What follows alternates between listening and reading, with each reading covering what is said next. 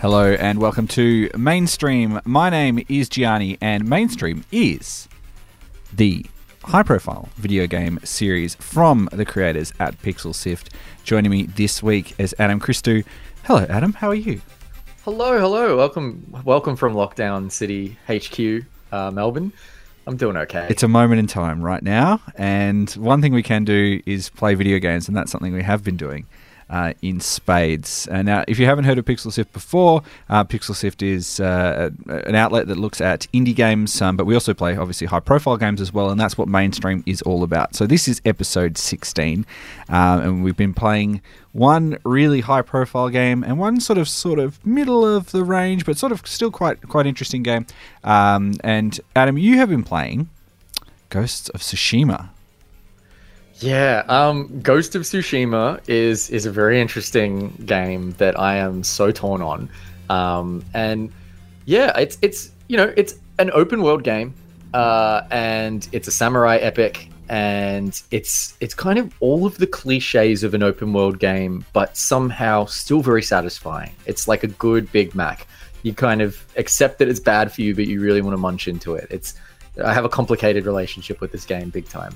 And I've been playing the, I'd say, AA indie title, Ooblets by Glumberland, which is available now in early access. Just appeared on the Epic Games Store and also on the Games Pass. Let's jump in, shall we? Australia's best video game podcast. Subscribe to Pixel Sift on Apple Podcasts, Spotify, and wherever podcasts are found. All right, I love supernatural games. Tell me about the single Ghost of Tsushima and about all the spooky things that are in this game, Adam, because I don't know anything about it at all. Great. Okay, well, Ghost of Tsushima is the brand new game from Sucker Punch, Sony first-party studio that are really well known for their Infamous series, which is, I think it started in, was it PlayStation 2 or maybe PlayStation 3? 3? Yeah, and Infamous was kind of an open world superhero game where you could either be like a villain or a superhero, and there was powers and alignments, and you could shoot electricity. Its sequel on the PlayStation 4, Infamous 2, Second Son, was a bit hit and miss, and had some very fair critiques around the casting of non-Native American voice actors in Native American roles. But here they are back with Ghost of Tsushima, a big open world game set in medieval Japan during the infamous invasion of Japan by the Mongols in 1274. And it's set on the island of Tsushima, which was really the first landing site of that initial invasion by the Mongols into Japan. It's a visually stunning game. It's gorgeous in a lot of different ways. And it takes big inspiration from the rich pantheon of samurai epics and films, but most notably the work of Japanese director Akira Kurosawa in its visual style, but also this game just flat up opens with the option to play in Kurosawa mode, which throws the game into a retro black and white filter, kind of changes the tone of the audio so it sounds like a tinny old film from the 50s and 60s, and puts everything in Japanese dialogue. So a lot of work has been put into making this game feel like an epic and also feel like a Japanese epic as well. You play the character of Jin Sakai, who is a very boring samurai lord. He's on the lower chain of the samurais in terms of rungs, if you will. He's not like in the main court or whatever of the shogun. And he's kind of on a very mundane quest where he must weigh up his rigid honor code versus whether or not he will bend the rules of a samurai to save Tsushima from the Mongols. And that means, of course, taking up stealth mechanics and being a ninja. And you guessed it, you'll be invading all sorts of bandit camps and tagging enemies and using stealth-based abilities to empty those bandit camps and kind of turn over territory back to you. You'll do side quests on a big map full of icons where you will go and collect things. We have all played this game many times over the last decade. It feels like this game could not exist without things like where the Assassin's Creed trilogy and the whole Ubisoft open world formula went. And so that immediately can make you feel pretty tepid and lukewarm towards a game like this. But, despite all of that, there was something about this game that really grabbed me in a profound way. And it's certainly not the story, which I think kind of dances around this idea of honor code and of it's like, I almost want to say it's a little bit of Orientalism. It feels like this game is playing around with the most tropey tropes that you can possibly imagine around samurai epics. And it's all about honor and family code and ancestor. And it's frustrating and it's a bit generic, but at the same time, it's just enjoyable to play. The combat's really visceral. It's really fun. Collecting things in this game feels really satisfying in a way that I wouldn't expect. So it doesn't feel like a little fetch questy sort of thing. You actually does feel meaningful. Yeah, like it's you find fox shrines around the world, and then you'll get to one, and then a fox will appear, and you follow the fox to then go pray at a shrine, and that unlocks like new charms for you to use. It upgrades your charm slot. So there's always like some tangible benefit of finding one of those fox shrines. Likewise, there are Shinto shrines that are usually in hard-to-reach locations that require some really fun platforming that would be familiar for anyone that's played a AAA game that has jumping and climbing mechanics like, Tomb Raider or Uncharted in the last 10 years. Lots of ledges that are painted white in just a certain way for you to kind of jump onto. But they were always fun to scale to kind of get to the shrine at the top. And when you got there, you were greeted by a very gorgeously stunning vista that is actually jaw-dropping to look at. But on top of that, you would receive a charm that would kind of dramatically change the way that you would play combat and stealth mechanics in a really meaningful way. And collecting all of those charms and then working out a charm build was actually really satisfying and made the effort of going to all of that exploration really worth it and palatable in a way that just quite isn't there in games like Assassin's Creed Odyssey or Origins, where for the most part you clean out a bandit den and you've ticked it off the map and you don't really get anything that feels tangible or changes gameplay in a monumental way. Whereas in Ghost of Tsushima, it feels like ticking those things off actually felt like it was worth it. Like something had changed for me when I did those things. But do you think that's a factor of this being a new world, a sort of different context? It isn't Assassin's Creed 15 or whatever. It is actually a thing. Or is it that they have actually done enough in each of the incremental actions that you need to do, the tasks, to make it feel more worth your time? Dude, I don't know. Like, to be honest, it's so interesting to me because everything about this is so like through the ropes generic. Like, we've all done this before, but there was just something about going through the motions in this game that felt really satisfying to me. It actually, like, I 100%ed this game. I've got pretty much everything except one type of collectible that would have let me platinum it, because it was like finding banners around the world. And I was like, you know what? I'm actually stopping there. This gives me nothing tangible except a new saddle every 20 banners. And I don't need a pretty saddle for my horse. But I cleared out this whole map. I spent way more time with this game than I thought I would. I did every side quest, main quest, and mythic quest. I thought some of those quests were really fantastic in their design, very kind of patient and well written, considering, you're dealing with what you're dealing with, which is a bunch of tropes.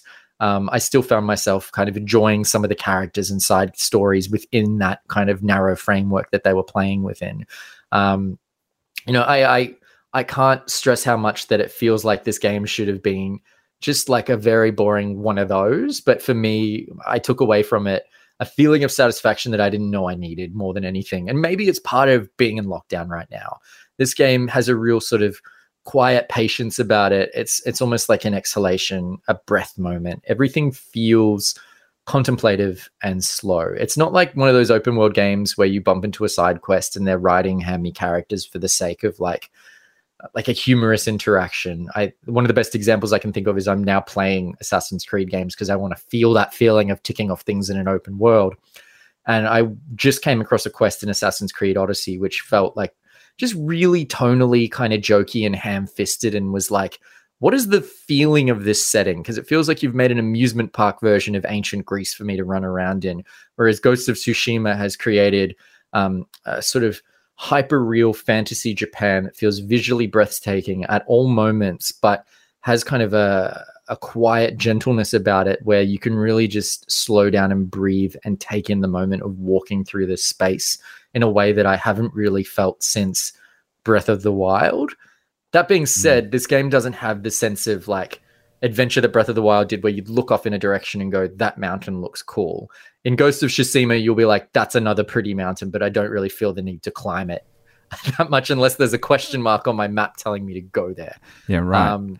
It's There's no interesting. mini map in this game though, which I think is really interesting too. Ah. It uses a mechanic that essentially uses the wind itself in the game world to kind of give you the direction that you should be heading in. So once you kind of once you open up the big map, which takes over your screen, you can select your destination or your waypoint for the quest, and gusts of wind will then start blowing in that direction, and everything in this game comes to life, like leaves. Are they the ghosts? blades. Is that the ghosts of Tsushima? Those No, ghosts? the Ghost of Tsushima is actually Jin Sakai himself. That's a nickname that people give him because he becomes like a ghost, a ninja. He goes back on all his samurai teachings to, I don't know, sneak around in the bushes and shank people. And, you know, the story I've already forgotten. What I will remember in this game is the beauty of the entire environment coming to life with movement when the wind blows in a certain direction, and just the subtle way that that nudges you to kind of shift the direction that your horse is moving, to head a little bit to the left, to climb up that ridge, to head towards where you need to go, rather than keeping my eyes fixed on a mini map or having to constantly open the map. It felt really almost revolutionary and involving to feel like that style of using the wind was my way of getting direction around a world. And I hope more games think about that as a mechanic to use in the future. Games like this and The Last of Us Part 2 really feel like PlayStation 4 capstone games. This is the best we can achieve with the PlayStation 4. Is that something you thought about as you were playing this game, that this is the first-party title, we're pushing the best of what we can do, it's as much a pitch for the next generation as anything else? Visually, absolutely. This is like a sumptuous feast for the eyes. Like, I cannot overstate how much I think this is like the most gorgeous game I've played in such a long time.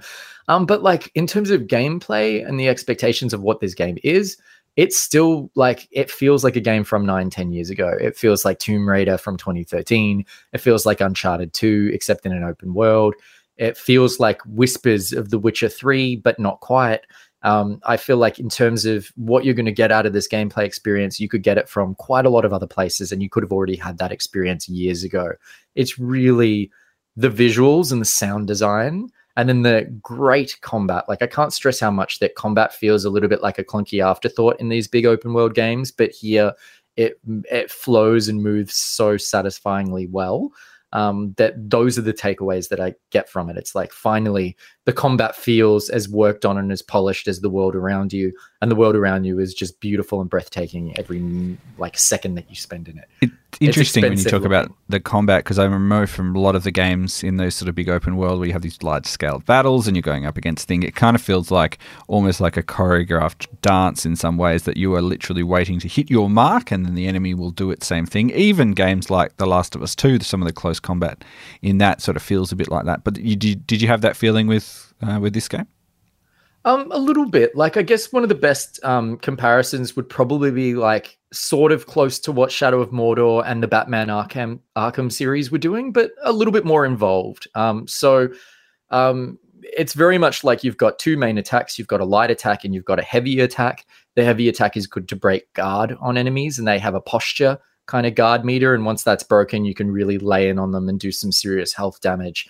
But also you start to unlock different stances, and you want to swap kind of sword stances based on the sort of enemy that you're fighting. So you'll want to use like a certain stance for shield bearers. Then there's another stance that you want to use for polearm users.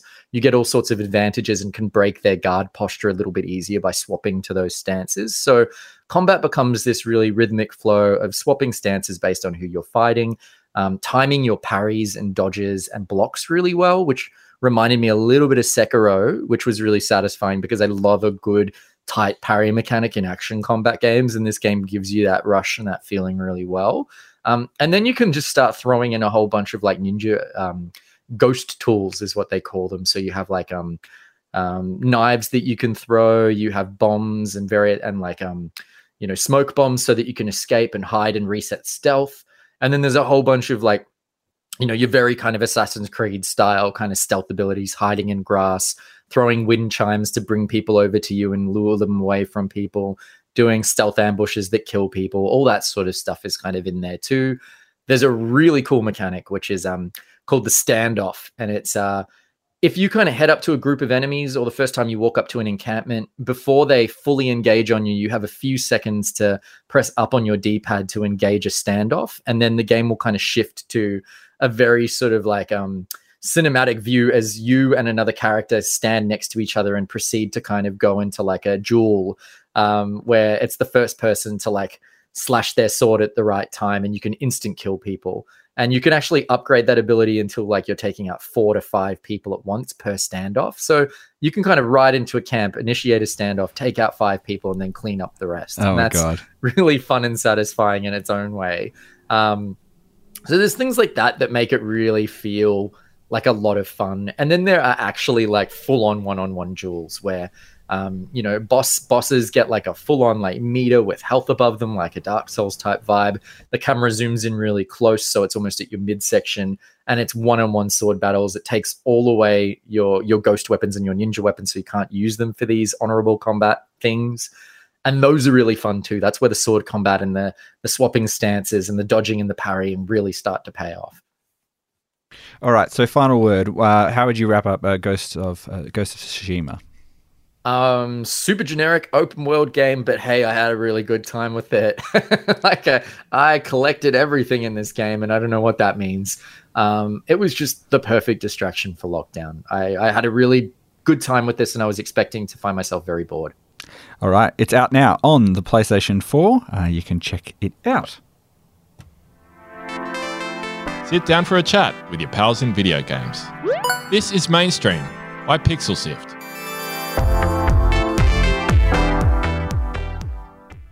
Well, from open worlds to something a little more smaller in scope, I am curious about this next game, Gianni. Tell me about Ooblets. Ooblets is a game that I've been looking at for a long time, mostly because it is a game that has been very much shared online. It's something that the developers themselves have really been a big part of their sort of engagement with people, is to share this experience online. So if you're coming into this game completely fresh, you've never heard of what Ooblets before is, how I would describe it is a game a bit like Pokemon, a game a bit like Hearthstone in a way, and also a bit like the Story of Seasons or Harvest Moon games. So there's an element of all of those combined together. Effectively, you're in a town called Badge Town, and in Badge Town you can find these little creatures, and they're called Ooblets, and they are animals, they are plants, they are little robot things, they're all sorts of little cute little animals. And your job is to basically collect the Ooblets, which is where the Pokemon element comes into it. You then can use your Ooblets to engage in competitions with other. You're not fighting anyone, you're actually dance battling them. And in order to play out those dance battles, it's points based. And you use that by playing a sort of like a card game and a card drawing style game. So there's sort of a deck, there's no deck building, but there's sort of a deck draw experience to it there. So all the while, once you complete those battles, you are now moving over to your farm, which you are revitalizing, repairing, and where you grow items, either Ooblets themselves, which you can get from winning dance battles, or valuable things that you might need to make other stuff, so plants and veggies and all of that sort of thing. So it has a lot of those little elements, and it's all wrapped up in a beautiful sort of flat sort of cell shaded style. If you've seen the Untitled Goose Game, the style of that is not dramatically different, but with more of a sort of a fantasy vibe to it, rather than straight up and down, sort of more realism, but with a flat style. Yeah, it's a really low pressure is what I would describe it as. It's a low pressure fun game. It's very cute. I think a lot of people of all ages would be able to enjoy it. And it combines a lot of those really cool elements with a kickin' soundtrack as well. Yeah, I got to ask the essential question, I think, when we get to any game that has like creature collection, which is, are these versions of the Pokemons any good? Like, are they cute little Pokemon creatures? Are you happy with the Ooblets in terms of how they're designed? Yeah. You know what I'm talking about. Yeah, yeah. You know when you play one of these games and you're like, that's a bad looking Pokemon monster thing. Exactly. Well, even in the Pokemon series, there are bad looking ones. No, I think they're very cute. They are sort of on the same sort of themes, very sort of nature themed for a lot of them. There's little birds, there's little stumps that have arms and legs, these cute things which look like little robots. There's other weirder stuff as well. They seem pretty cool. I mean, the thing about this as well is It's still in early access at this stage, so the scope for them to include cooler and newer Ooblets feels almost infinite at this stage. But yeah, no, they're great. I like them a lot better. I compare them to some of the creatures in another game that we've reviewed on mainstream, the game called Temtem, and I kind of like the style of these monsters, these animals that you become friends with in this than I do in sort of Temtem, and even more than I like some of the new Pokemon as well. Yeah, I was subtly throwing shade at Temtem because I feel like that's an example of, one of those Pokemon-like games that the character designs, the monster designs feel a little kind of generic, but I've looked at the Ooblets designs and they look really cute. They look really fun. They're all bipedal, but I guess that's because they've got like animation rigging designed for them all to do dance battles. Right? Which is pretty much that it. So everything that kind of has they might have little arms, but sometimes they don't. But yeah, they all kind of dance around on these two things, and I think that's part of it. So they all kind of join these synchronized dances. And I guess with any of these things, it's what you sort of connect to with these creatures. I think they have a very nice, approachable style that I think a lot of people will really like, and especially think would be very appealing to kids as well if they wanted to play this game. And yeah, so it kind of combines a lot of those elements. There's it's even more farming based than say something like Animal Crossing, for example. There's you're actually tilling the land, watering your crops, waiting for certain amounts of time. The game progresses in days as well, but the days do not feel like you need to achieve X number of things. It's just to do a few things each day, go for as long as you'd like to do, and then you kind of will continue on. And the next day, you just get kind of tired and go to sleep, and then you move into the next stage. And each day, there are new Ooblets which appear in the world as well. So the town itself, Badge Town, is quite small. You can run around it in about sort of 30 to 40 seconds if you wanted to, but within that, there's different Ooblets that appear, different variations as well. There's about 3 different variations of each Ooblet. There's a standard, a sort of a rarer version, and then a quite rare, kind of like the shinies in Pokemon. And you need to get the requisite requirements, which is items or things that you find in the world, in order to be able to engage in a dance battle with the Ooblets. So part of that is thinking about what can I do to build up enough resources so the next time that this Ooblet appears, I can then jump on it and take it and then get a seed from that battle, plant it at my farm, and then a few days later, I've got that Ooblet. That's really interesting to me. I'm kind of curious because it seems like a lot of people have been saying, I feel like I'm running out of things to do in Ooblets, or maybe that some of the content feels a bit gated. So at first there's not much to do at all and it slowly expands out, which reminds me a little bit of how Animal Crossing New Horizons sorts of starts, where it feels like you can run out of things to do very quickly. Did you have that sort of experience here? Are you feeling like there's lots of things to do, or is it very much showing its early access, credentials of like there needs to be more put into this game? I did run out of things to do a couple of times, and I got to the point where there isn't a way in games like Harvest Moon, or it's called Story of Seasons now, that particular series, you could always just go to sleep at any point, and you actually can't do that in Ooblets, which is kind of a little bit annoying because I'd kind of achieved what I needed to do in that game. I was waiting on a whole bunch of plants to come through to grow for the next day. There weren't anything for me to do yet, but I had to kind of wait around until I was at the right point in time that I could actually go to sleep, which was kind of a bit it sort of slowed me down quite a bit while I was playing this game. But I don't know whether or not I'm trying to get in there and min-max this game in a way that it's not intended to be played. And I wonder if actually the better way to play it is maybe play it in amongst other bits and pieces. Maybe play one day here and there, do a few things in that sort of space, and then maybe go and play something else for a little bit. It's evolved. It's changed quite a few times since I started playing it as well. So the team is actually the developers Glumberland are working on it quite a bit. So it's getting updated all the time.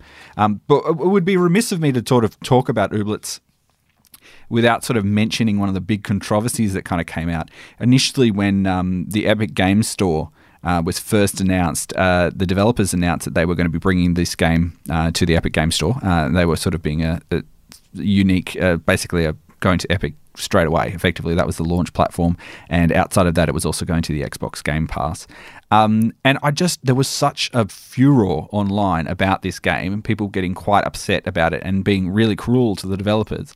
And I just look at the game and I just can't match up with who would be so upset about that particular decision with the sort of people who I think would want to play this game. It doesn't really seem to me that they are the right match or something like that. So it's really fascinating to sort of see. It really does feel like a game that is sort of really targeted towards kids and families. And in fact, there is actually a part in the game where if you want to go and release your Ooblets into the world, you can basically go and let them off into the wildlands. And it even warns you saying, hey, look, if you have pets in real life, don't go let them off into the wildlands. You need to take them to a proper shelter and stuff like that. So I don't know. It just feels to me that I can't help but think about that, but I don't know that anyone else who hasn't had that context would come into this with the same sort of thoughts. Yeah. I guess I always come back to these sorts of games. I think of Animal Crossing as well, where I feel like there's not enough carrot on the stick for me to feel like I want to keep playing them. I feel like Harvest Moon is actually a really good example of Stories of Seasons, because it feels like there's a bit more on there driving you through. There's kind of character narratives where you can get to know townspeople and like start romances, or like, there's just a little bit more of a narrative hook to keep me going from day to day.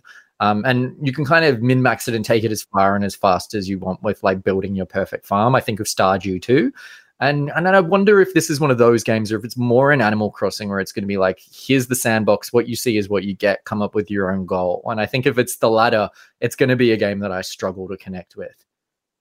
Yeah, I wonder where that will kind of land in the end of it. It is, of course, still in early access at this stage when we're talking about it right now, and it is being updated. I don't know. And, maybe for some people, there is that moment that we had when Animal Crossing came out, and it kind of came out at a very interesting moment in time. And it was a really good, calm, contemplative moment and calm, contemplative game for a lot of people at that time. Is that exactly what this is going to be? Well, I don't really know. But for me, I found like the things that I quite enjoyed was, building up these battles and thinking about the composition of the team when I go into this, about how I can sort of multiply the effects, similar to in a Hearthstone. You'd want to be able to have a good cadence, they call it, of cards sort of drawing on each other and building on their skills. I really like that, but I knew that from the way that the game was put together, that it would be very quick, where every game would be a complete walkover for me as well. So would that continue to have a big challenge for me? Well, that would sort of remain to see. So for this to be a game that I would definitely say is one to keep an eye on, one to check out if you have it on the Game Pass. If you're already on Xbox, it's not going to be much of a barrier for you to try it out, and then just keep checking with it. It seems like it's really fun, and if you've got little kids, I think they'll really enjoy it as well. It's very cute, very enjoyable. Just stylish. Music is great. There's a lot there to love and a lot there to look forward to, I think. So that's Ooblets. It's out now. It's being developed by Glumberland. It's on the Epic Games Store, and it's also on Xbox. You're listening to Mainstream by Pixel Sift. Visit us on pixelsift.com.au. Okay, so this has been Mainstream by Pixel Sift. It's what video games the Pixel Sift team have been playing and what we've been checking out. My name is Gianni. Thanks for being part of episode 16, Adam. My pleasure. Always fun to chat. Thank you to Brian Fairbanks from Salty Dog Sounds for composing the Mainstream theme music. Now, Adam, if people want to find you online, where can they see all your good tweets? I'm at Adam Christou. Very simple to find on Twitter. And I'm at G_DI_G. And while you're there, give Pixel Sift a follow on social media as well. That's at Pixel Sift on Twitter, Facebook, and Instagram. Just give it a search. We've also got another podcast. It's just called Pixel Sift, so have a look in your podcast feed for more information about that one. We just ticked over episode 150, where we talked to developers. We talked to more than 186 developers over the time about what it takes to make games. So if you've ever been curious about how hard or how fun or what you've learned, or if you're curious to learn more about how games are actually made, that's what I would recommend you check out. It's just called Pixel Sift, and you should see it in your podcast player, pretty similar to where you found this one. Yeah, and if you don't feel like listening to another podcast, maybe you got a cup of coffee and you want to just read something, you can head to our website. We've got articles, we've got videos, we've got a whole bunch more stuff going on there. That's at pixelsift.com.au. And yeah, if you like what you heard, why not tell someone that you know, tell a friend, tell family members, tell the person that you're in lockdown with at the moment. And if you think they'd like it, it's a great thing to let them know that we're on pretty much any podcast player of choice out there, that they can find us and rate us and give us a listen. That's it for Mainstream for this time. Until next time, have fun.